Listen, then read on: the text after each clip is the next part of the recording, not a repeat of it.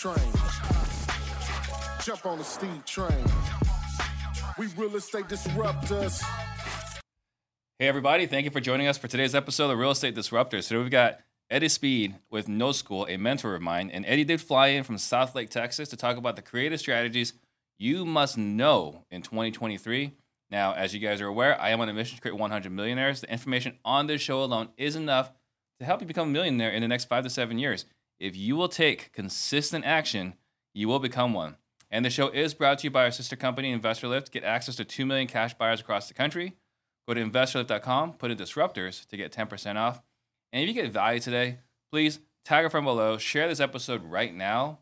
That way we can all grow together. And this is a live show, so please ask your questions for Eddie to answer. You ready? I'm ready. All right. So I'm going to come straight at it because you had a very important conversation this morning. Yeah. Right? So you texted me a day or two ago. I was like, hey, Steve, might be a little late arriving to your office. I got this important meeting that I got to have. What was this important meeting? Well, for 8 years now, we've been at the foot of the table of Congress and lawmakers in Washington, D.C. because of Dodd-Frank. And so Congressman Andy Barr, who is from Lexington, Kentucky, and he is chairman of the Financial Services Committee in Congress, and he was at my office at 9 o'clock this morning. Chairman of the Financial Services. He is, and a great guy. Really respect him. He was at our office this morning, and the Seller Finance Coalition bill they're putting it in motion. This bill there's revisions to the bill, so there's revisions that we think are probably the best this time that have ever going to had. Gotcha. And it relates to people offering seller financing and not having to be under let's be honest about it, the thumb of Dodd-Frank. Right. Well, first of all, thank you for doing this. You know, it's something that I brought it before on a different show, Pardon the Disruption, but like we can all talk about creative finance and advanced seller strategies, this and that, but like Eddie is genuinely representing us in Congress, right, to talk about these important topics. Now, we were also in a different super group, a different mastermind some time ago, a super group, right? Scott Oots runs it, and I'm in there, and you were there. And I was talking about, like, compliance, right? It's a word that Eddie preaches. Yep. And it's a word that Steve doesn't really understand, right? But it's really important to you. And so let's talk about the effect that Dodd-Frank had on the industry, and then what changes we're potentially seeing with this new bill. So when Dodd-Frank was adopted, then seller financing fell into Dodd-Frank. And I'll tell you, absolutely, I believe that the reason that we were there is because our industry we didn't collaborate well together, and we didn't have a seat at the table. We had no lobby effort. And we didn't have a seat at the table. So guess what? We were on the table. We were on the menu, right? Yeah, well, we got a bunch of cowboys out there. Yeah. And so seller financing, more than 3 transactions in a year, you are essentially treated like a bank, which means that you have to be compliant with Dodd-Frank. Yeah, which meant you had to have an in-house underwriting or some sort of... You normally can get in most every situation, you can outsource the underwriter, but it has to be done. And there's a lot of provisions in Dodd-Frank that are very restrictive in what you can do as a lender and then later as an owner of the notes.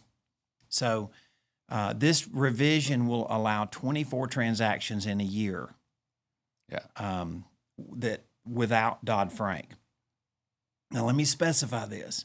It still means that you have to verify income. And verifying income is just smart, right? It's good for the borrower and it's good for you as the lender. It's good for business. Exactly. So because you can sell a crappy note. So and so I've been teased, as you know, in masterminds and stuff. You know, Eddie said if you don't do your seller financing right, you're going to go to jail.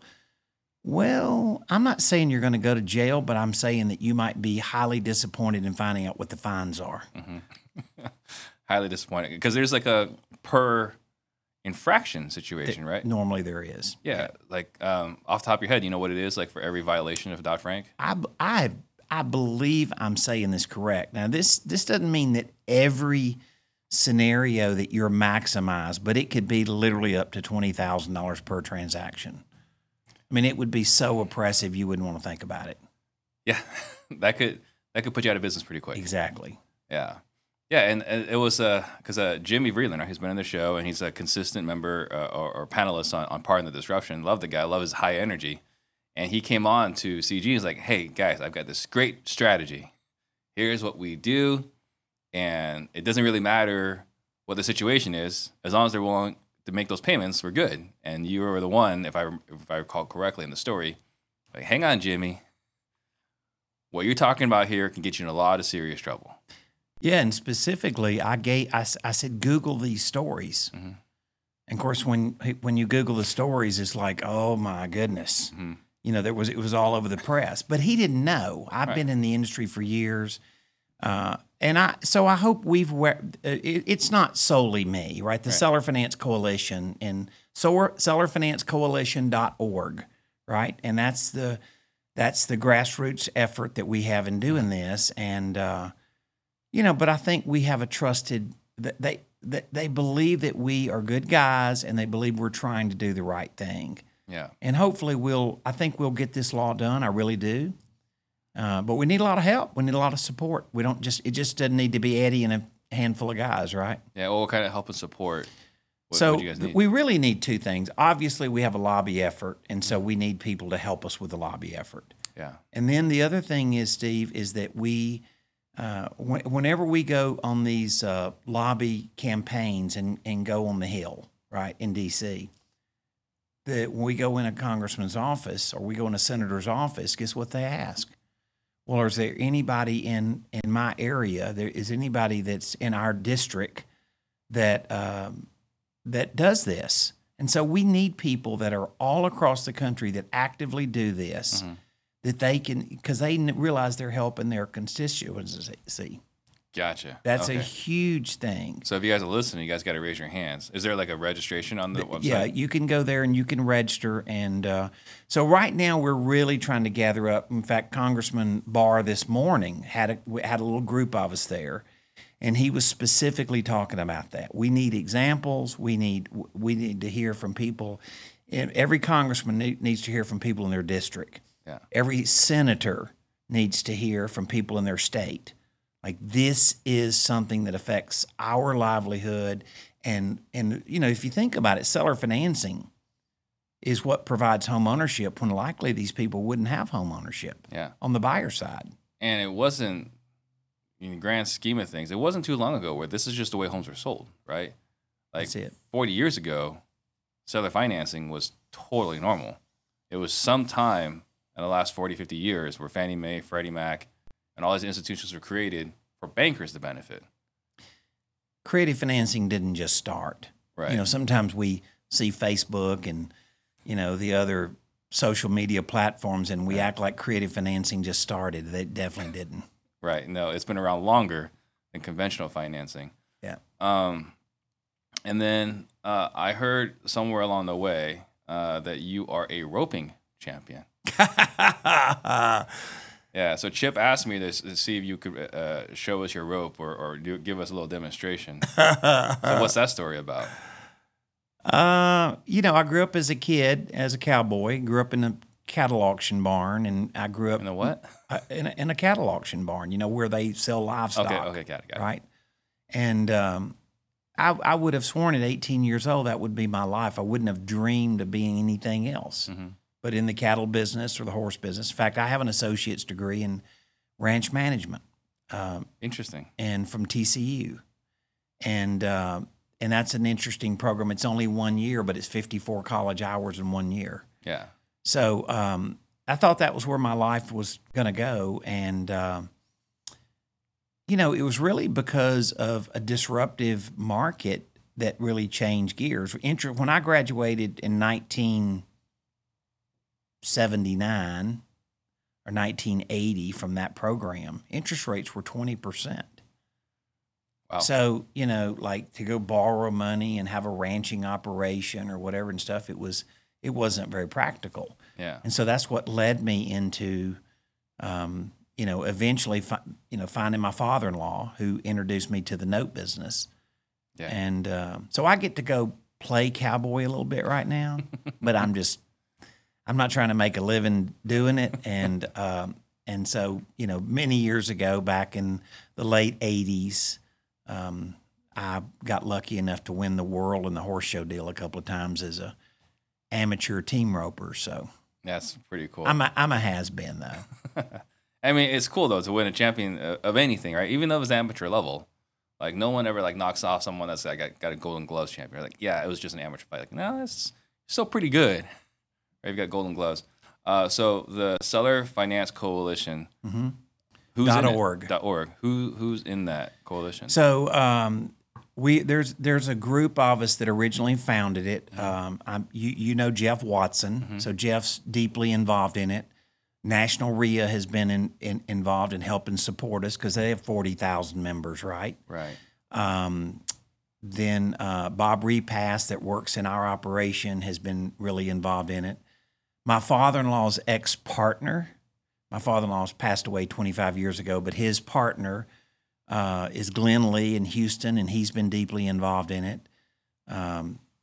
Mitch Stephen and his partner Mike Powell, they do about 300 seller finance transactions a year down in San Antonio. Yeah, Mitch is a big name. Yep.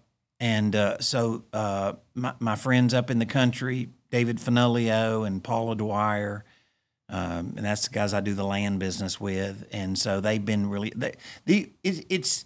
we're all really involved. Lou Brown has helped us, brought a big group to D.C. for lobby efforts a couple of times. So we're a growing contingency, and I think if people think, okay, if this law passes, you're saying that I could go from 3 transactions a year to 24 transactions a year without having Dodd-Frank. Is that a big deal? It's a significant deal. I think it is. Yeah, there's not a lot of people doing more than 24 Yeah. deals a year. About 100,000 seller finance transactions a year, and obviously it's growing now. But in history, about 100, but only 16% of those are people that do 16% of those 100,000 transactions do the seller does more than 4 a year. So what you see is the professional guy that would do a lot more of these, they sort of curve away from it. And I think that if you can fix that, you fix a lot. Gotcha. And then there's something that you and I have talked about where we got to be careful as far as, again, going back to compliance and the law. And it's pretty serious stuff that you might want to investigate whether these tools make sense in your particular state. Yeah. Can you elaborate on that, please? Well, specifically Sub 2. And so after 2008, the big thing, as you well know, became short sales. And a lot of people were delinquent on their mortgage, and there became a lot of consultants that are going to help people get a short sale. Yeah. Well, they took their money, but they didn't do any good for them. Whether they totally tricked them or they just weren't successful or whatever. Then incompetent or malice, either way. Exactly. So about half of the states have basically laws that are consumer protection laws for people specifically delinquent on their mortgage. So about half the states. And so if you're doing a Sub 2 and the guy's delinquent and you're unaware in your state, if your state has one of these laws, then you probably would want to know that. Right. Here's why. That borrower this was copycat legislation. So a lot of the legislation is very similar state to state, right? Yeah. That borrower is a protected class. So think in terms of dealing with a minor or dealing with somebody that's elderly and doesn't have good mental faculties. You can't just go do things with them. You can't go contract and do business with them like you can somebody else. Well, that delinquent borrower falls into a protected class.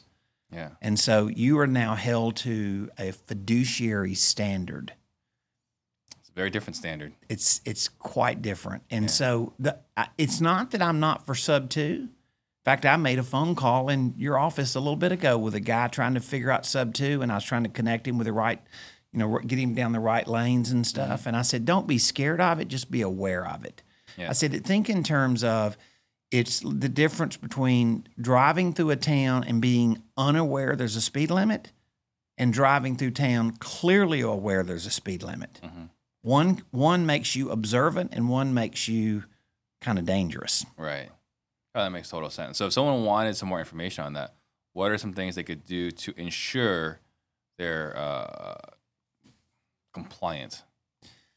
Well, one of the things that we like to do, we've got when somebody progresses with Note School, we have a specific video that Jeff Watson has produced, and he talks about this specific thing, gives them the whole kind of blueprint, kind of a risk management blueprint, and exactly how you Google the state's laws and what that looks like, and then that way you'd know if you're in California, if you're in Florida, and I'll give you an example. Florida has this law. Florida says that if you've had foreclosure initiated. Now that could be as much as just a notice of default. Colorado has this law, and Colorado says if you're 30 days delinquent. So we can't like generically just say every state is exactly the same level of what define delinquent. Right.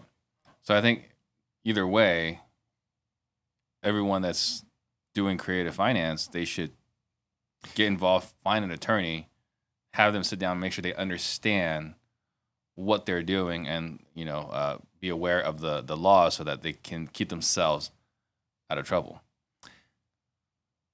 Definitely, if you're doing sub 2 and you let's be honest about it. If you're getting your information off of Facebook, you might want to dig a little deeper before you get yourself in a spot. Sure. Is that fair? Definitely fair. So what is the difference then? Because if we're talking about the laws in the books here, because I was definitely around during the short sale time, right? Like short sale became a common term shortly after I got into the business. Yep. So what is the difference between sub 2 and marketing to a pre-foreclosure to just purchase their house cash? Well, I'm going to be honest with you. I think there are some states, as I'm told, you need to be even cautious marketing to a pre-foreclosure. Well, because I know like in Washington, it was, they call it equity stripping. Yep. Right? Like they have specifically equity stripping laws in Washington. So I have people that I've mentored. They're like, yep, if it's a pre-foreclosure, we don't even go talk to them because That's correct. We have all these laws in place that we don't want to even deal with the consequences of buying a pre-foreclosure in Washington. Steve, one of the things that's happened, we were talking, in kind of my pre-interview with your team. Yeah. And they were saying, Eddie, what's different now than was years ago? And, like one thing that's really cool is information and training and how much easier it is for somebody to get started. But there is a culture, particularly in the house flipping world or in the wholesale world. Like when I ask a guy, even a big operator, you and I are friends with some people, I ask them who their attorney is, and they look at me like I'm crazy. Like, you don't have an attorney in your state, like a real estate attorney that you call and ask questions? So that's a little bit of, I just feel like sort of the old man in me says, guys, if you have a business, treat it like a business. You probably need an attorney that you can ask good questions to. Sure. Oh, and I think that's always great advice, right? Yeah. So, let's see what else I wanted to make sure we talked about. We've talked about this before because I want to get into what's things we've learned in the last year. But before we get into the things we've learned in the last year, I want to make sure we've got a good foundation, right? So I want to talk about first the installment sale. Yep. So the installment sale is obviously a wonderful tool. For those for the uninitiated, what is an installment sale, and how is it beneficial for our business? Well, if we're trying to buy a property from someone and then we're trying to get them to owner finances, it has been my observation they're very unaware of how the IRS tax code relates to their offering owner financing. So let's just say to you, as an example, let's say that you have the burnout landlord. Yeah. Right? And they have a property. We know they're sick of the property. We're certain of that. Right? But now let's say that they're now sick of the property, but they would like to keep cash flow. And so you're like, well, did you know there's a couple of tax loopholes that are really good for you? And they're like, what? Like, yeah. Like when you sell a property, let's just say, I'll use a kind of a visual analogy here because I think it'll make sense. If you sell a property, this represents what you would literally do the day you sell your property. My hand here represents capital gains would all be due that year. But if you did an installment sale, you lay that down, and what do you have? Well, you have those installments that are due over time, and the IRS allows you to claim the gain the year you get the money versus the year you sell it. Right. Okay, that's one tax advantage. But there's also a sister tax advantage. If you limit the amount of capital gains that you get in any given year. Now, Steve, I'm going to do you a disclaimer. Not every person's tax situation is the same. So you can't generically always say every person. But it is possible. In fact, I'm going to even stretch it and say it's probable that one of these landlords could sell a property and collect a low amount of capital gains over time and literally never hit the threshold of when the capital gains is taxed. Right. So you what? You could sell your property with owner financing and basically not be taxed on capital gains because you took the money and stretched it out over time and limited the amount of capital gains on any given year. And the answer is that's true. That's absolutely true. So why is it? Because we're talking about why you need to know this in 2023, right? Or things you need to know today. Why is it that in our world, this was not discussed until very, very recently? Well, I like creative financing. I understand it. I think we know how to bring the subject up with a customer. We're comfortable talking about it. I think we were in an environment, Steve, for a while where, let's be honest about it, the hedge funds were out there buying deals from wholesalers, or there was aggregators that were buying from wholesalers and then reselling to hedge funds, and they were paying market value and even market value plus. People weren't forced to figure much out. Right. But, I mean, you've been doing this, like you've done 50,000 of these, right? I guess where I'm going with this is that there are things that is really important where you have a professional behind you. So we just spent a good amount of time talking about the attorneys. Yep. It's also really important that we have the right accountants behind us. That's correct. Right? Yep. Because a landlord probably isn't reading the IRS tax code. Most flippers, wholesalers, are not reading the IRS tax code. And so you had recently connected with somebody who was like, Eddie, what you're doing is genius. They don't have to pay any taxes. That's it. So you want to talk about that conversation? Yeah, so this was a guy, actually one of my coaching students, a very successful guy. He has a specialist accountant. He's a CPA by education, but he doesn't do tax returns. What he does is show people tax strategies. And so he was involved in a training I was doing, and I was explaining installment sales, and which had verified with a tax accountant as well as a CPA, and I was very confident I was saying it in an accurate way. And then he goes, whoa, it could get better. It could get really better. And I'm like, what? And then he started talking about these thresholds of when you could earn so much money in capital gains before you hit a taxable number. Sure. And if you kept that number down on any given year, you're like, really? You really could sell the house and not trigger capital gains because you didn't hit the amount of money you took in any given year didn't hit the threshold. And so that was a game changer. So, that's collaboration, Steve. You and I believe so much. I mean, we're masterminds. You and I have all these friends that are in the business, and this is how we figure stuff out. Right. We don't live in a bubble. We Oh. got to go communicate with other people and stuff. And so I would say that when we're talking about this, I don't want the audience to feel like, well, oh my God, I've got to be an IRS expert. So let me give you an analogy I think is true. Okay. Don't you figure that every car salesman in the world understands that if you do a lease on a car and you're buying it for your business, that those payments are 100% deductible?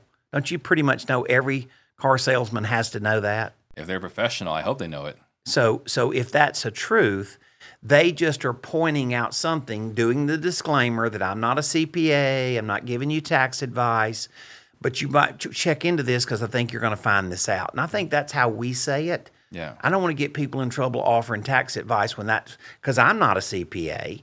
Right. And I don't want to get anybody else in trouble. But if you are aware of a loophole, and I have verified this with a lot of competent professionals that can give tax advice, and they're like, yeah, that's how it works.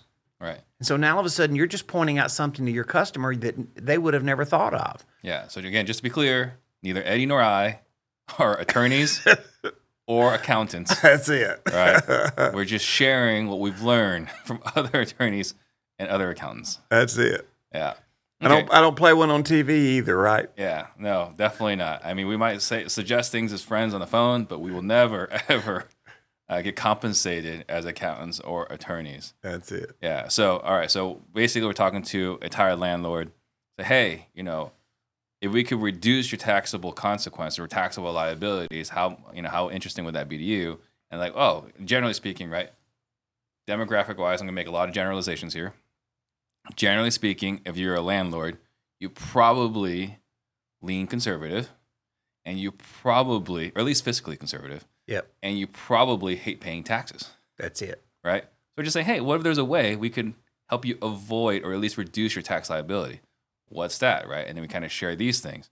And then after that, it's like, and what if there's a way you can avoid it altogether? How interesting would that be to you, right? Well, and if they're going to owner finance you, what they end up with is collecting payments. And the reason, Steve, that's so important is because collecting payments now means that you're getting a check every month. Mm-hmm. I had a student on my podcast this week, okay? And she's an eye doctor, and her husband is a full-time real estate investor, predominantly dealing with a rental portfolio. They're in Oklahoma City. Mm-hmm.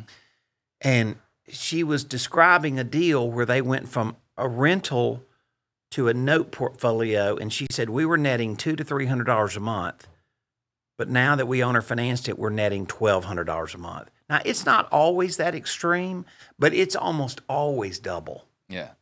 Why is it typically because double? you're not paying the expenses on the house. Mm-hmm. You're not paying maintenance. You're not paying taxes. You're not paying insurance. You're just the bank. Right. Right. So you're getting the income off the mortgage without the liability of, having to take care of all those things. And this is real mailbox money. It's real cash. Yeah. Like, because we read Rich Dad, Poor Dad, and it's a great book because it opens our eyes. Yeah. And we're like, oh, mailbox money. Of course. Let me go buy some rental properties and I'm just going to get checks in the mail. Yeah. And it is not that easy. You got broken toilets, difficult tenants, and all these other things. But if you can get into the note side, it is real mailbox money. Well, or more real. I have said this, for 20 years now. I've been speaking across the country, and I've had other, team members that speak for Note School around the country. So I would say easily we've crisscrossed the country, coast to coast, right? Speaking to a room full of landlords. And we asked the question, if all things were equal, would you rather be a landlord or the bank? Now, what do you figure the answer is always? Bank. You got it. Mm-hmm. And so that people like that idea. I think that's why we built Note School, is we're really showing people practical ways to go do this. And so that if you like the paper side of the business, and right now, obviously with the market, it's very, there's a lot more conversation about it. Mm-hmm. But the thing I really like about it, Steve, is you can buy a house and get the seller to carry terms for you, right? And when you learn what you're negotiating for, right? You're always a better negotiator when you're clear what you're negotiating for. Right. If you know the target. Exactly. And then on the other side, then you can turn around and do a wrap note and resell it. Then you get a good down payment and you get a check for a long time in the future. Yeah. It sounds really great when you hear about it and obvious, right? This is the funny thing about common sense. It makes so much sense when you first hear it. For whatever reason, it wasn't so common until you heard it. That's true.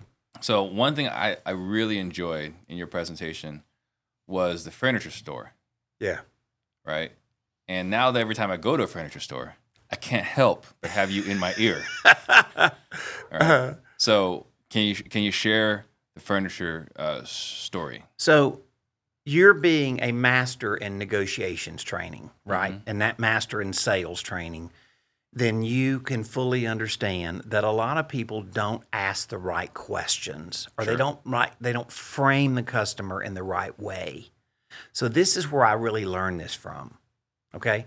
So first of all, in order to figure out if the customer is a candidate to offer terms, if you're going to buy and they're going to carry payments in the future, then you're going to have to do a filter analysis and figure out how much money they could potentially carry, in future payments versus cash today.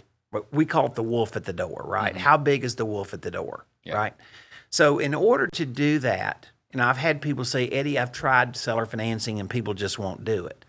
And while I'm not saying this to them, I'm kind of thinking in my head, you might be saying it the wrong way. Absolutely. You might be positioning it so this is where I came up with the analogy of the furniture store. So let me ask you a question. Are you familiar with the furniture store carrying installments in the future? Of course. Carrying installments, not in that term. Yeah, but yes, carrying payments. Carrying payments. Yes. Okay. So you know this. Let's just be honest with you. Most everybody with a driver's license knows this, right? It is super common that furniture companies do that. Right. So let me ask you a couple of questions. These are qualifying questions because this is what's in their head, right? Is the furniture company smart? Of course. Are they making money?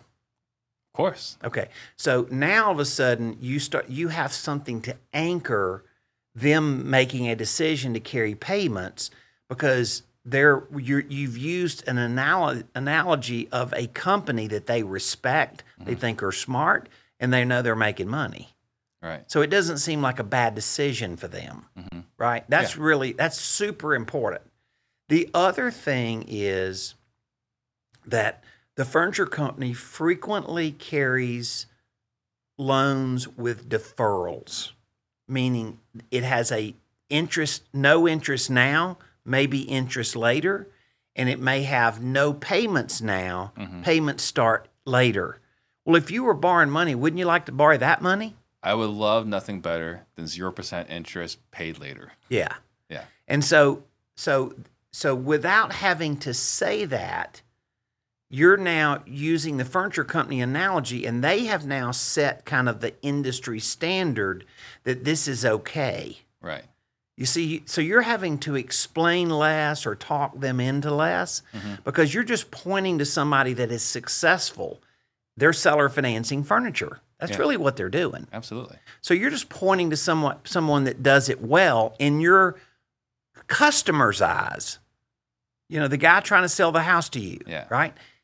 They look at the furniture company and they say, well, those guys are smart and those guys are making money and they're making a deal work. And so the last thing that this analogy does is solves the biggest objection that most people have that don't sell a piece of property to somebody on your team. And normally, Steve, that's price. So can you pay more if you pay later? Absolutely. Okay. Well, see, we know why it's a good deal for you, and now all of a sudden it becomes a good deal for the seller because he gets his price. Obviously, you're going to get your terms. We've just found a way better way to say it than, hey, Steve, your price, my terms. Because that's kind of like... That doesn't mean much. Well, and the reason why I like this so much, because the other way we've done it in the past, you understand how a bank works, right? And the bank's making money, this and that. But although true, like there's nothing inaccurate there. It's hard for a regular person to understand how they're being a bank and selling property, right? Like you can explain in this, that it just takes a lot more work. The furniture, they're selling sofa or selling a table on seller financing. That is such a simple transition. It's easy for you to call your relatives and say, I sold my house, and part or all of the money, depending on their situation, part or all of their money, I did kind of like the furniture company. I got a better price, and they're paying me later. Yeah. Another thing, too, the reason why I like this story, because generally speaking, we're talking about sales here, is, we say things like terms, we say things, and there's nothing inherently wrong with these things, right? We say terms, seller carry, owner finance, whatever, and it creates a little bit of resistance. Like, well, what are you talking about here? And anytime someone feels stupid or dumb, we're creating a ton of sales resistance, and it's making it harder to accomplish where I'm helping you and helping myself at the same time. So, I was at an event this a week ago today. It was Rafael Cortez's event. We're talking about like, hey, I can't get people to accept terms. Like, what are some of the words you're using, right? And one of the terms is creative, right? And is a common term. If you're in our industry, you hear the word creative all the time. But if you're not in our industry, creative is not generally a great word to help a person out of a bad situation. It almost sounds scary. It sounds scary. Hey, Eddie, I'm a contractor. I'm going to come over. I'm going to help you remodel your house. By the way, we're going to do this creatively. How are you feeling about this? Right? Or if you were to go in to buy, if you were to go get a haircut today, I just got a haircut today, right? And if right before they start cutting my hair, it's like, hey, Steve, I got an idea. We're going to do this creatively. You're thinking, no, let's do it just like we did it last time. Yeah, let's not add any creativity here. Let's just so creative. So there's a lot of words that we can say that can add some concerns to a homeowner. And there's something I learned from another mentor of mine, which is if they have to Google the words you said during the sale, you definitely are not getting the sale. That's interesting. That's a great statement.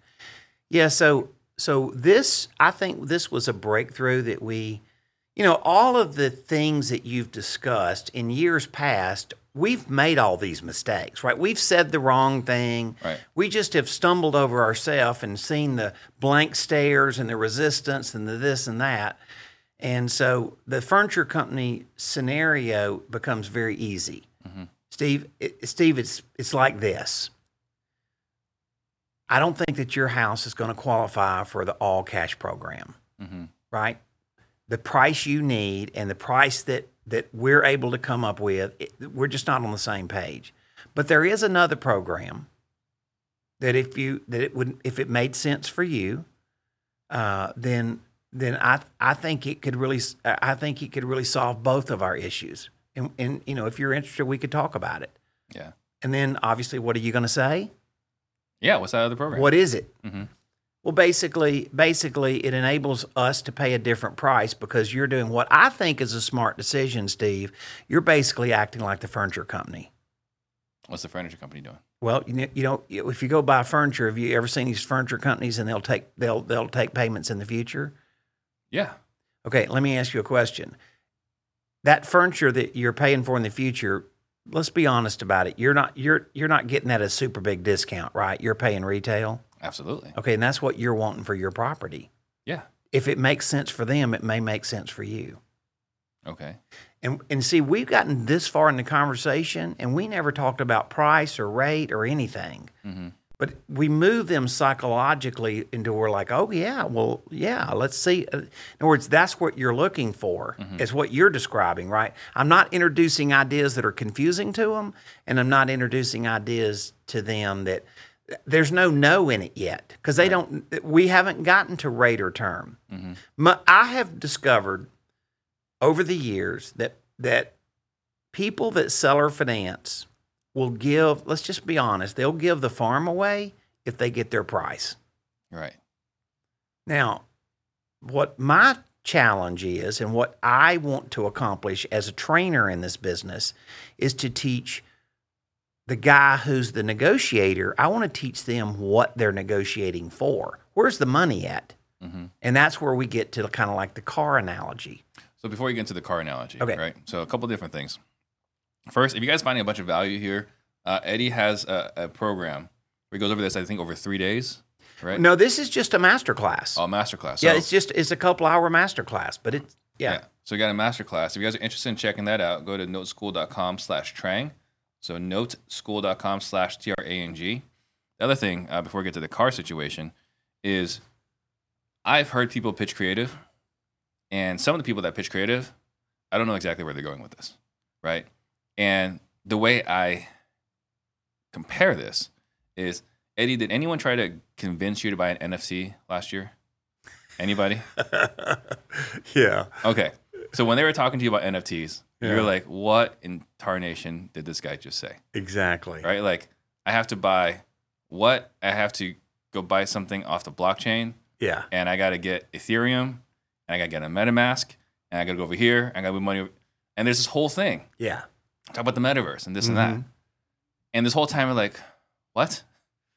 My fear, because I've listened to salespeople, right, talking to homeowners about creative terms. Like, everything you just did to that poor homeowner is exactly what I did to you guys last year when I was talking about NFTs. Yeah. Yeah. Right? Yeah. Like, and their eyes are open, like, okay, I don't know what planet Steve is on right now, but it's not the same planet that I am on. Yeah. So if you guys are pitching creative terms the wrong way, just imagine all those conversations you had last year with your friends that were buying NFTs that were trying to explain it to you. If you're doing it the wrong way, that's what you're doing. That experience you had with your friends is exactly what you're doing to those poor homeowners. Yeah, I think just, they say the most important thing in business is keeping it simple, Yeah. right? And that's kind of our little phrase, making simple creative offers to all qualified leads. Now, filtering to determine if they can carry seller financing at all is another big emphasis. This master class you mentioned, we break that down pretty simple and show you different ways. There's paths that you take a deal down. Some people can only finance just a sliver of the deal, say 20%.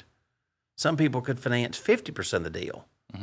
Some landlord may own it free and clear, and he literally could finance all of it and have a tax strategy and a cash flow that he never dreamed of. So every customer doesn't fit exactly in the same box. Right. All right. I want to talk about learning what you're negotiating for. Sure. Because this is where the rubber meets the road. Okay. So you and I have been down the road with this, and I know, and I consider you like a crazy astute real estate investor. You're good with numbers. You're great. You're the king with negotiations. You have all of these components. Great combination. A complete investor, I would say, right? So you caught this maybe quicker than somebody that didn't have all of that background. But when I started talking about how to structure terms, then all of a sudden you're like, oh, yeah, I can see that. Because I'm teaching you where the money's at. Right. Right? So let's use the car analogy, okay? Pretty much every big new car dealership model in America is all the same way, okay? They have enterprises within the business. They have new car sales. They have the finance department. They have used car sales. So of those three, what's the most profitable? Finance department. Why? I don't know. Well, so first of all, I only know that the best salespeople move into finance. They do. They take the car guy, the new and the used guy. 100%. You're really good. Go to the finance department. That is 100% true. So here's how I generally believe it works. Today with modern day technology, I'll bet you, Steve, as good as you are at research, that when you get ready to go buy a car, you're going to pretty much know what that car costs the dealership 100%. before you drive up. Oh yeah. Okay, well the sales guy, the new car sales guy doesn't have any unique advantage with you, right? Right. Okay, do you know where the money's at in the finance department? I know it's financing me something. See, but you're right. But let's talk about what really I'm not happens. trying to make your job difficult here. I just know that you generally say no to everything, right? Like you say no to like, the paint protection, rust protection, and all these other things. I know that. But people don't say no to it. But even when you do say no to all those things, they're still making money from it. On the like, I remember when I leased my BMW a few years ago. Hey, you know that you're gonna have to replace the brakes, right? And after you replace the brakes, you're gonna have to do an alignment. Yeah. Because you can't replace the brakes without realigning your car. Right. I believe. I don't know. That's what they told me, right? And so, like, would you rather pay it at the time it's due, or just finance it? And I look at it. It's like, well, they're breaking out the payments into exact payments at what appears to be 0% interest. Yeah. So I'm looking at this. Really, the only thing I can say for sure is they're just making sure I don't go get my brakes replaced somewhere else. But anyway, going back to... So think in terms of this, right? A GM store, a Ford store, not a BMW store, but a GM store, a Ford store, the industry standard profit in new car sales is about $1,500. Finance department, $3,400. Wow. So the deal is, if you were Steve, if somebody took you in and trained you at all the profit centers in the finance department, then you would know it. Right. And you would be great at it because you're smart and you would know this, but you're not trained. Let's be honest with you. You're a smart guy, but you don't necessarily know where the money's at in the finance department at a car dealership. Correct. It would be unique for somebody to know that unless they had a friend or unless they had been in the industry. Like, there's reasons that you could figure it out, but most people, the general public, don't know it. And that's why they can make so much money in the finance department. Yeah. It's because people don't know what they're negotiating for. So I have closed 50,000 note deals. God knows I must have looked at 300,000 or 400,000, right? Right. I know where the money's at. My job is to teach people where the money's at. So I'm going to give you a simple analogy just to give you a sense of how this works. Yep. Okay? Most mom and pops that will seller finance you, if you ask them, what is your interest income for the next 30 months? They could not tell you that number to go save their life. Not only most homeowners, most real estate professionals as well. Yeah, I'm literally. Yeah. Okay? So that tells me they don't know where the money's at, right? I know where the money's at. Right. I can teach you where the money's at. Yeah. And then all of a sudden, I teach you what you're negotiating for. That's why this is important. So I'm going to give you an example. I tend to teach people to structure adjustable rate mortgages. Right. Okay? Why? Because I'm going to start out at the low rate on the highest principal, and then I'm going to go to a higher rate when the principal has been sawed down, when you owe way less principal. Right. Because most people in their mind, if they hear the rate goes from 1% to 6%, they just sort of do some math in their head, and that's about average about 3.5% interest, right? Yeah. Well, that's true, but the effective interest rate is less than 2%. Right. Now, it depends on the term. It's not all the same. So, there's some I'm just making a general statement. I can consistently show people how to structure financing that the effective interest rate is less than 2%. Yeah. And it doesn't appear that it is because of the way we structure when you pay the interest and what amount of interest you pay, depending on how much principal you're paying interest on. Right. And it's just simple math. It is. With amortization schedules. I'll bet you almost anything that anybody that would come hang out with us, like in the master class for a couple of hours, we're going to show them like slides and real examples, and they'll be like, oh my God, I can totally see that. Yeah. It was the story I told you about. I did an event last week, right? And I showed, and I asked the class before we started, I said, how many of you think you're good at math? And, you figure about 20% of the people raise their hand, 80% of the people, because, they're thinking they're talking to me, and, I've done this for a really long time, so they're thinking good or skilled at something. It's all relative to who's kind of asking the question, right? Right. when I got done and I showed them how I did it, how the effective interest rate was so much lower than they were thinking, then literally I said, okay, how many of you can see how this works now? And I'm not kidding. As far as I can remember, 100% of the audience says, oh man, I got this. Mm-hmm. You're just showing them something they didn't know to negotiate for. Right. Well, and I think that's absolutely key. And I think the other thing too, right? You've talked about this. There's two things you brought up in the past I think are on point. First, what number do they brag about at the party? The last interest rate, because it's the high one. Right. That.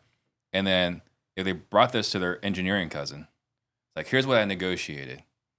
Can they reverse engineer this? Yeah, the one little trick you're going to do, Steve, is every time you change the rate, change the payment a little bit. Mm-hmm. If you have one payment and variable rates, that smart engineering cousin can back into it and probably figure the effective rate much easier. Mm-hmm. I mean, assuming the guy's really smart, right? But if you make those payments different every time you change the rate, nobody ever calls me back and says, I had my cousin figure this out, Eddie, and the interest rate's 1.7%. I'd never hear that. Right. So I'm just saying that extra thing to know what you're negotiating for is different. So guess what, Steve? The payment starts out lower and goes to higher. The rate starts out lower and goes to higher. Mm-hmm. There's a pattern to this. There is a pattern to it. And again, going back to like knowing what you're negotiating, you got to know what you're negotiating for in order to succeed in negotiation. And it sounds so simple, but most of us don't really know what we're negotiating for. Isn't that what you do? Absolutely what we do. You teach people what they're negotiating for. Absolutely. Absolutely. I mean, that's kind of the biggest thing is like, again, in that training we did last week was explaining to people, if you just negotiate how much you're looking to walk away with versus the value of the house, it's a completely different negotiation. Yeah. But if you don't frame it the right way, then you're negotiating the wrong thing, and now you're just hurting yourself or doing a lot more work than you really need to have an acceptable outcome. The other thing is we have tried to create a very high awareness of that people don't have to seller finance all of their equity in order to be effective at seller financing. You know, there's different structures, and that's kind of how we've put these into the different paths. You ask questions to customers, including, you know, not what they owe or this and that, but you got to also address what their immediate cash needs are. Mm-hmm. You know, and it may not be just a lender that's, you know, on a house. It may be they've got some life circumstance, and so you need to be able to address that. The smaller amount they seller finance, the more extreme we're going to make the note. Mm-hmm. The larger amount they seller finance, we're likely going to pay more interest sooner and start making payments sooner. Mm-hmm. But if they just carry 20% of the deal, we're probably going to just make that money that's due out in the future. Yeah, with no payments in between. Yeah, so let's talk about that, all right? Because we're talking about the three kinds of notes at three different paths. Like, I had my sales team go through your training not too long ago. I want to say 2-3 months ago. Yep. And the piggyback loan, like, it blew their mind. Yeah. Right. And by the way, I shared the piggyback note because I learned it from you, and they're like, "Yeah, Steve, whatever." But when the expert comes in and explains, like, "Wow, that's an amazing tool." So let's talk about the piggyback loan and the three different options. Well, I think the idea that I see is that I think, you know, creative financing is not faddish to me. Mm-hmm. It's not a fad. If you've been doing it for 43 years, it can't be a fad, right? But creative financing is a little bit fatty at the moment, right? People are, you know, the market's changed and people are, you know, trying to look at new strategies and stuff. And so it's probably the most increased talked about thing in the real estate investor world. And a little bit of that is, you've heard me use this analogy before. It's like, oh, so you play football, huh? Well, what kind of football do you play? Well, Eddie, I'm on the B team and the junior high team. Mm-hmm. Okay, well, you still play football. But let's be honest about it, it's not the NFL. Right. So what I'm trying to take are some things that, if I'm an NFL player, and hopefully I am in creative financing, I kind of think maybe I am, then how do I teach you filters so that you can apply creative financing to some customer that otherwise you would have never thought about it? Because Steve, you may be buying a house and you're close to the money, but you're just far enough away you're not going to make the deal. Does this sound like the normal deal you walk away from all the time? Happens quite often. What if I could show you how to increase the price but not pay for it until a long time in the future? The additional price is a piggyback second. So it's maybe 20% of the price of the house. And you don't pay interest on it, and you just start making principal payments. And it could be 5 years from now or 10 years from now, right? Mm-hmm. All of a sudden, that deal probably is a closing that otherwise would just flat end up in the trash can. Yeah. That's an example of how that's what your team sees. Mm-hmm. Like, oh my God, we're saving a deal here. Yep. Yeah, that's absolutely on point. And again, guys, if you guys think this might be valuable, right? Eddie's got a masterclass. Go to noteschool.com/Trang to get access to that masterclass. Now, I want to answer the audience's questions, but right before we do that, we just want to share a quick message with you guys, and then we'll go into the audience's questions. Before I got into real estate, I always wanted to become a teacher. The main reason I actually have a sales training platform is to actually fulfill my passion and teach you guys more about real estate and sales. Something I've learned along the way, though, is that learning from my teaching alone is not enough. It's also helpful if you learn from others. That's why on May 17th, I'm launching something that will allow you to learn from others that are also doing sales. This is all a part of my mission of creating 100 millionaires. Some of the best ways to become a millionaire is to become excellent at sales and learn how to connect with others. So if you want to improve your sales and learn alongside other sales assassins, make sure you tune into my podcast on May 17th. And as an added bonus, if you purchase my sales masterclass, you will get lifetime access to what we're launching. So to entice you, we are offering 50% off, but this offer does expire on May 10th, 2023. If you want to become our next millionaire, DM me the word masterclass now. On behalf of the media team and everyone at Trang Holdings, we want to congratulate you for 5 years of your podcast. How about that? Wow. Thank you for this. That is awesome. And I got to be here for it. Yeah, I got to be here for that. Thank you. So this is right there. So I'm still struggling with technology here. So, chill out. All right. And then we got very kind message from the team. Wow. That's really nice. And a cake. And a cake, which we'll have to celebrate later on with. But thank you, team. Appreciate that. You guys are awesome. Thank you. All right. So let's go ahead and let's get into the questions here from the audience. We got Derek Fuller on YouTube. Does lease option and rent to own count as seller financing? Those are no. It is not the same as seller financing. Although my attorney advisor expert says that you are subject to Dodd-Frank with a lease option, just like you are with seller financing. So if you're doing a lease option, it does not sidestep you're going past Dodd-Frank. Yeah. And so I don't think that's commonly known, but you know the attorney that I work with a lot, and I think he's the pro on this, and he's dealt specifically with CFPB on this, right? Yeah. The regulatory arm in D.C. Yeah, the Consumer Finance Protection Bureau. Yeah. Yeah. So if you're gonna questions on this, talk to the guy who's dealing with this with other clients. Exactly. Right? And has represented the industry in dealing with them on it. Yeah. So it's not the same. I am a fan of lease options in some scenarios. I particularly love a lease option converted to seller financing. So I'm not anti-lease options in some scenarios. Yeah, it really works well if there's some reason they don't have all their down payment, for example. Mm-hmm. Maybe they're paying 20% down, they only have 10% today. But they're going to have another 10% with a bonus in a year. Mm-hmm. Well, that's a beautiful scenario to go structure a lease option. Right. Yeah. Yep. And then Ingrid Hernandez, so she says that's literally how they pitched up to in seller finance, so they love it. So thank you, Ingrid. Yeah. Pointing that out. Pixel Dust Tech on Instagram says Eddie Speed, the OG. So the original YouTube, Chase wants to know, is subject to going too much into the gray area? We teach sub 2. And as I told you, I collaborate with an attorney, Jeff Watson, who I think has really studied it and studied the problems with it. I believe that sub 2 is not good for a newbie. If you don't have some deals under your belt, sub 2 is like learning to drive by learning to drive a race car. It's probably not the right tool to start with.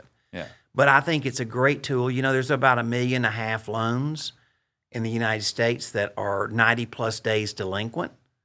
And so there's a lot of sub 2 potential out there. So it's too big of a market to ignore. And I think it can be done correctly and safely.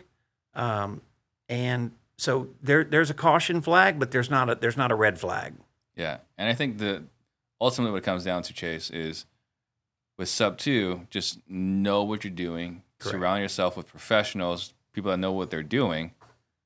And in that way, you can keep yourself out of trouble. I personally love the gray area. I think gray area is how we're able to make more than if we were to just do everything black and white, right? But at the same time, I will never knowingly cross the line. And you can't knowingly know whether you cross the line or not until you firmly know where the line is. You know firmly where the line is by surrounding yourself with the right people. And I think you and I have had a good collaboration in that regard. Yeah. We want the same things for people in the business. We don't want to stop people from doing business. We do want to make them aware that there are towns with speed limits. Right. And so we try to give them the right direction so they know how to do it. It's a great tool. I definitely like sub 2. Mm-hmm. Right. On YouTube, Stephen Caller, has any banks stopped taking payments? So has any, you might have to clarify the question. Do you understand where he's going with this? Have I ever seen a bank call a note? Yeah. Well, first of all, let's talk about the note that is most likely to have a problem getting called and a loan that is the least likely to getting called. Mm-hmm. Okay? So if a loan is a Fannie Mae, Freddie Mac, FHA, VA, that loan is in a mortgage-backed security.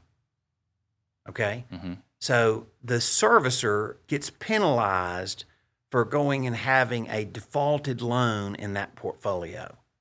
So they're not very motivated. I'm not saying you can go wave it in front of them and kind of be foolish, but I'm saying to you that's the least likely note to get called. Gotcha. The most likely note to get called is a portfolio loan or a loan from a private lender. Sure. Right. So, like, if it's a genuine bank's money, not one that they repackage to the secondary market. If the funding of the deal went through a mortgage-backed security, it's less likely to have a problem versus what we refer to as a portfolio loan. As you said, the bank lent the money and it was they didn't go sell it to Wall Street. Right. Right. I mean, I saw in the short sale days, the most difficult banks to work with were the credit unions. That's it. Right? Because it was their money. Yeah. Right? It wasn't like Uncle Sam wasn't bailing them out. It was legitimately their money that they lent. And they were impossible to deal with in the short sale days, understandably so, because it wasn't insured by the government. So then it's a matter of really understanding how to structure it in a way that is not flaring it up in the lender's flat face. That's how you take title and how you handle insurance, right? If that's the quick and dirty, those, at the end of the day, the things that we try to make sure somebody fully understands how to do is taking title in a proper way and then handle insurance in a proper way. And then other than that, the risk variables are proper disclosures to the sellers.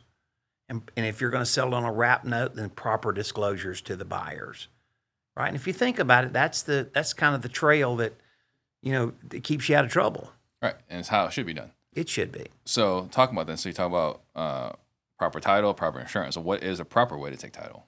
In a trust. In a trust? Yeah. And a proper way to insure? Well, the only way you're going to move that original borrower off of the insurance policy is that the borrower has transferred the property into a trust. And that goes back to Garn St. Germain, right? So if you transfer it into a trust, which is allowable, then all of a sudden now you're insuring the trust. You're not insuring Steve Trang individually, Right. right? And so that's a key element. And if you sell it on a wrap note, then you're going to have to leave the trust as insured and then further have the subsequent new buyers as additionally insured. Got it. Chase Anthony, perhaps we should stick to coloring inside the lines. I mean, we should always color inside the lines. We just go all the way up to the line. I was talking to, we do the Whale Club, right? Something to do with Paul Sparks. Yeah. And part of that is, playing your game, knowing yourself. And one of the tests we use to knowing yourself is going back to your favorite sport and how you played the sport.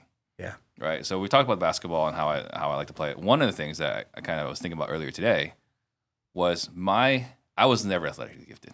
Right? I've been playing old man basketball since I was 18. Hand checking, holding the hip, whatever. Right. My superpower on the basketball court was I'd always foul you enough where it was irritating, but not enough for the ref to call it. I was all the way up to the line to have the player, the guy I'm guarding, complain to the ref that I'm fouling him.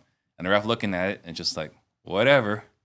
So I find the line and I play all the way up to the line. So yeah, color inside the lines, don't cross it, but all the way up to the line. I like that. Yeah. D. McCall says they make their money off extended warranty and maintenance. And that's exactly it. That's it. That's it. Right? She's right.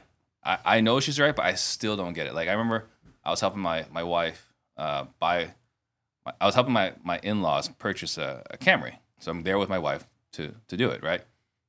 And we buy the Camry, right? It's a used car. We deal with it. We negotiate, do all our research, right? That's what we're saying. Like that poor guy, when we go in, like we're getting him all the way down to as little as possible. And we go to the finance department, and I hold her hand. I talk to her. It's like, look, no matter what they say, the answer is no. It's going to feel good. It's going to feel smart. It's going to feel intelligent to say yes, whatever they're going to say, because they're the best. The answer is no, right? As I'm going through, it's like, besides the stupid add-ons, I don't understand how they're making money. Well, the other thing is that people spend 3 hours at a car dealership negotiating the price. Yeah, their willpower's gone. And then they go to the finance department and they think the negotiation's over. Their guard's down. Their guard's down.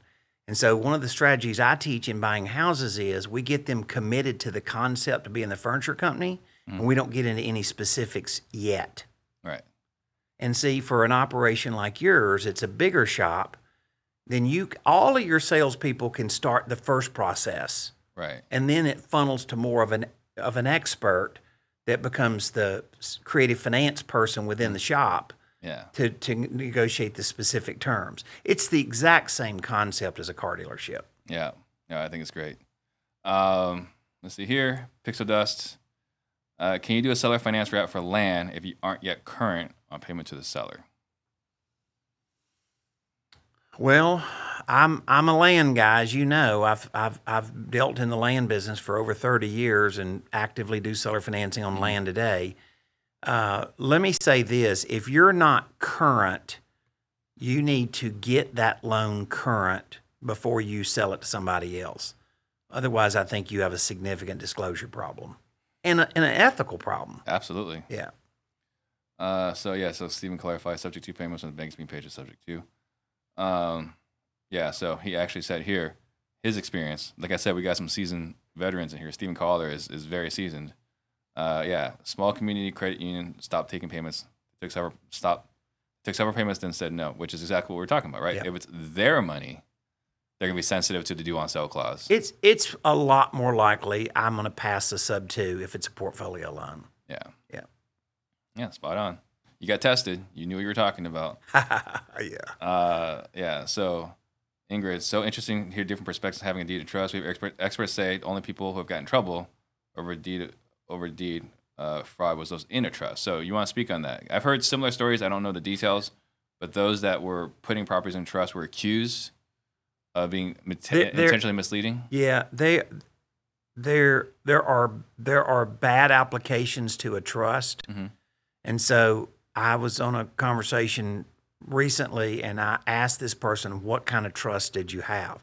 Now, I'm not an attorney, Okay, Right. I have a decent working knowledge of trust. The attorneys I work with have a high knowledge of trust. But I'm a fan of operating with a trust, and for sure. And but there's sort of the lawyer in the box thing, right? What's the lawyer in the box You thing? know, it's these. It's like the same thing as these real estate investor law firms that are all going to form your corporation. Mm. Now, would you go build $100 million business on the corporation they formed? No. Okay, so that's a lawyer in a box. Yeah. So if you have a lawyer in a box thing on the trust, you're probably going to have a little bit of that, Right. right? I think we take it to a different level, and it's a very intentional trust. Okay. Keep the questions coming, guys. So, something else that is unique is because of your experience and your relationships, you get to have these conversations about the things that are coming down the pike. And, I kind of made this comment back when we were in Supergroup, something along the lines of like, I'm feeling fairly optimistic, but every day that goes by, I feel less optimistic. I'm getting pretty darn near pessimistic. Yeah. And I was saying, Eddie over here has been calling this is going to be a bad scenario for quite some time now. And on the ultimate end of the spectrum, we've got Mr. Stuart Denyer at New Western, who thinks like we're going to have a massive crisis in 2028. So I'm not asking you to predict the future, but what you've got your pulse on the thumb, or you got your thumb on the pulse on the secondary markets and what they're seeing. Yeah. So what are you seeing today that gives you cause for hope or cause for concern?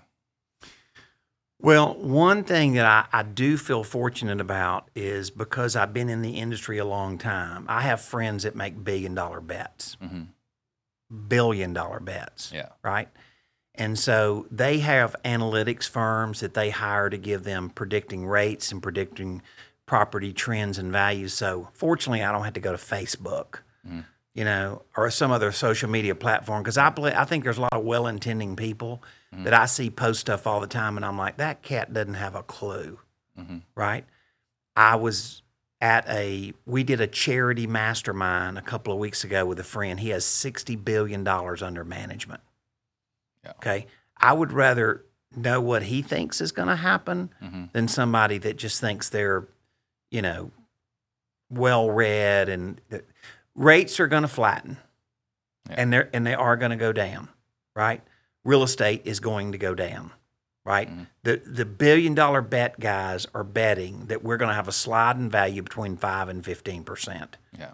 Now, that may not be the same in Phoenix, because obviously you've already seen a slide than it is in Atlanta. But I asked the people in Atlanta, why do you think you're so different than the people in Phoenix?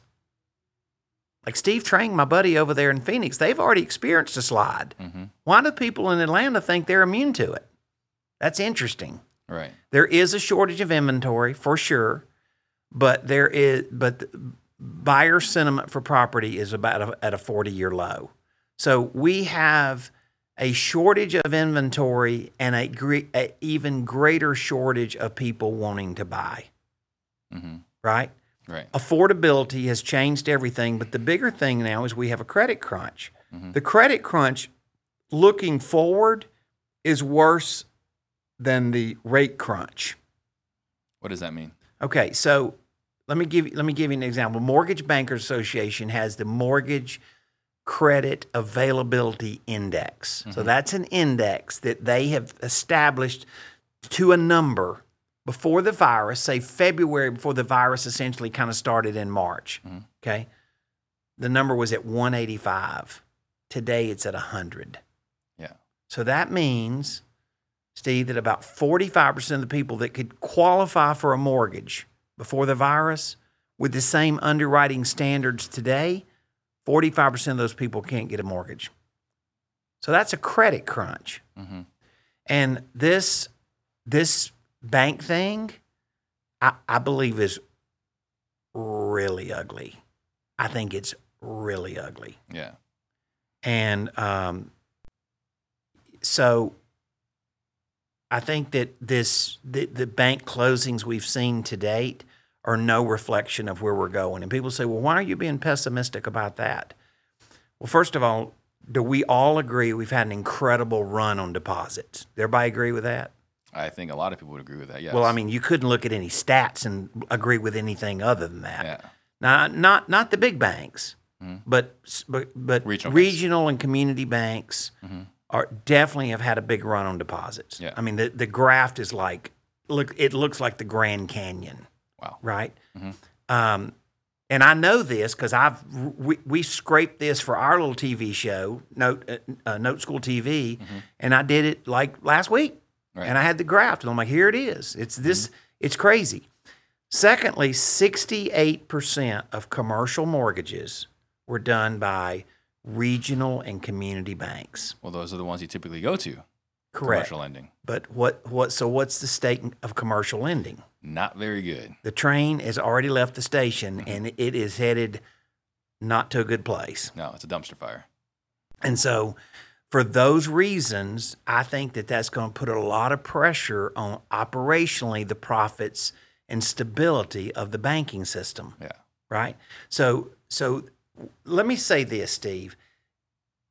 We could have said, 8 months ago that rates were the only reason people seller financed. I never believed that. I'm just saying people may have said that. People seller finance, either buying or selling, when there's a disruptive market. And I would say that my net worth has become crazy better in disruptive markets than it ever was in great markets. Right. The house buyers, guys trying to go buy distressed real estate or buy land or whatever it is their target is, any kind of commercial or whatever that looks like, you should think in terms of we should be the most active in disruptive markets. Absolutely. We sort of became a little confused about that, I feel like, because the house buyers made a whole lot of money in like a FOMO market, the fear of missing out market, right? Yeah. But the truth of the matter is, if you go back through history, the guys that tend to have done the best and built the best net worth and the best financial modeling have made it when everybody else is Warren Buffett. Buy when everybody else is scared. Yeah. I mean, I saw it myself personally from 2008 to 2011. Yeah. So much wealth was created by the people that bought in that time, right? Like it was at that time where I first learned about wholesaling, and I thought wholesaling was a fad. There's no way this would continue. Here we are 16 years later. And so here's what I would say. Yeah. I am saying that we are going to do really well because we have a disruptive market. I'm not trying to be pessimistic because I'm actually being optimistic. Right. I'm saying this market is going to produce opportunities if we are clear about what we're negotiating for. Yeah. And very few people do. So it's going to be a massive competitive advantage if we understand what to negotiate for, find out where the money actually is in the deal. That's it. Yeah. And again, guys, if you find it valuable, finding all this valuable, go to noteschool.com/Trang. Go check out that master class. Now, before we wrap up here, was there anything you wanted to make sure we hit on today that we haven't touched, that we haven't talked about? I think one thing, Steve, that some people sort of get in their mind is, I had a guy say this to me, a pretty big operator say this to me less than a day ago. He said, I don't necessarily, he said, I know I need to trend to do creative. The reason I haven't done it is I need transactional income. And I said, so you're thinking if you do creative, you don't make any transactional income up front? I said, because that's not true at all. And he goes, well, that's exactly what I was kind of thinking. He said, I was thinking I'd make future income, but not today income. And I said, you need to come hang out with us and let us show you some case studies and show you how people are making pretty solid transactional income today, plus a long-term cash flow. Yeah. It's not just money in the future. Absolutely. So that's really powerful. Again, guys, you guys have that URL. Definitely check it out. I want you to think about some last thoughts you want to leave everybody with. Okay. Guys, I personally am seeing a window of opportunity in this market. Again, disruptive market. I'm excited to seize the moment. You guys have heard some things I've been talking about. Maybe starting a hedge fund. We will see. So if you have capital and don't know where to get started, you can invest with us. If you have killer deals you need to close on, but you can't, partner with us. Go to teamwithsteve.com and let's do business together. And guys, if you saw value today, please subscribe, right? We got to send as many positive signals to YouTube as possible to let people know that we're adding value and we can reach more people. So please subscribe right now. Hit that bell so you can always find out when we are live. And we do have my good friend Jack Bosch next week, the Land King, I think the original Land King from what I can tell. And he's going to be talking about the state of his business and what you need to know as far as land today. So, Eddie, last thoughts you'd like to leave everybody with? I think don't be scared to reinvent yourself. You know, even if you've been really successful in one method of real estate investing, the market changes, then, you know, this is my 6th real estate cycle. I've had to readjust a few times. Yeah. And just encouraging, like, it's okay. The water's okay. Just jump in. It's not going to burn you. And there's no perfect time. There's no. I heard a guy say last week, have you ever heard anybody that's old say, I wish I'd have started owning property or owning notes later? We all say we wish we'd have done it when? Earlier. Yeah. Or never sold the property. Exactly. Yeah, perfect. If someone wants to get a hold of you, what's the best way for them to do that? We're going to do really well if they come to the master class. Mm-hmm. We're gonna have a team. We're going to connect with them. We're going to be able to actually talk to them, understand their story, and so we'll do really well with that. Yeah. And so we've built that lane. There's high customer service around hanging out with us at that master class. Yeah, and I mean, definitely, I appreciate having you as a mentor, as a friend, learning a lot from you. So you guys definitely check out that master class. Thank you very much. Thank you, my friend. Yeah, appreciate it. Thank you for having me. Thank you guys for watching. Make sure you guys tune in tomorrow for PTD. We're going to be talking about Dylan Brooks, right? That mess of a situation over there. See you guys tomorrow. Shout out to Steve Train. Jump on the Steve Train. We real estate disruptors.